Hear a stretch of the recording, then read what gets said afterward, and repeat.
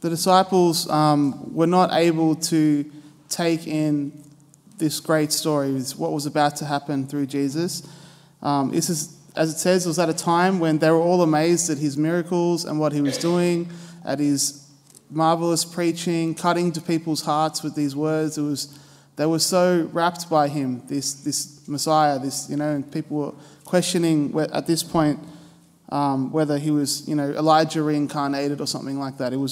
Everyone was amazed. And then he said he's going to be handed over to the power of men. This was a reality that him being handed over to be crucified was too much for them to take in at that time. It's such a big story. And he would, multiple times, he would tell them what was about to happen. Handed over, be raised up on the third day, like the temple. He warns them. The disciples' reaction kind of really speaks to our reaction, I think, to Jesus, where Jesus' story is so big, it's so amazing, so wonderful, it's actually too much to take in at first. In fact, we'll spend the rest of our lives getting to know what his story means for us and for the world.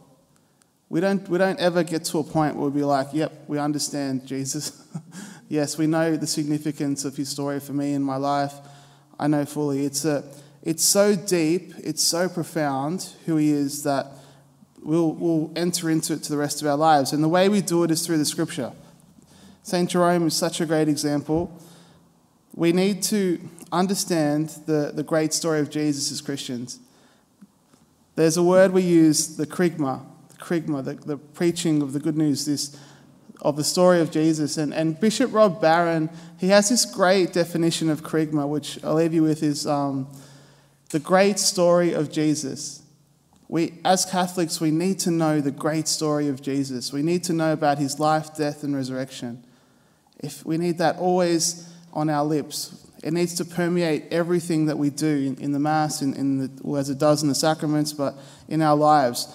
And the way we get to know the great story of Jesus is going through the gospel, as I said. So understanding what happens.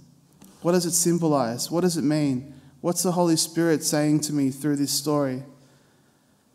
And also, we're blessed with a whole Old Testament.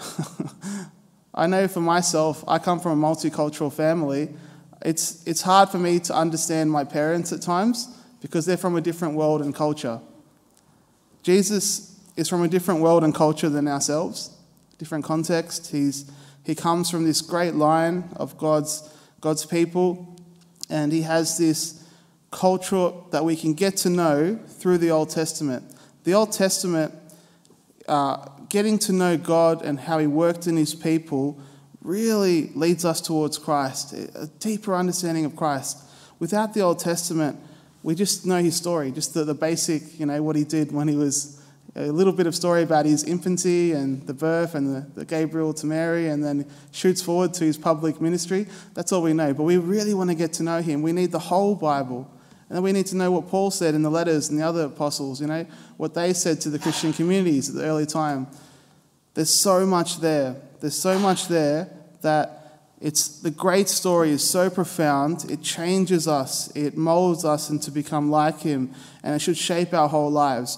And there's no way around it but getting into the Bible. We want to learn that. There's no way around it. We need to know the Bible. So we ask St. Jerome to intercede for us, to enter into the Word like he had such a passion for, that we can know this great story of Jesus, his life, death, and resurrection. We can know him personally. We can know what he means for us and for our lives. Amen.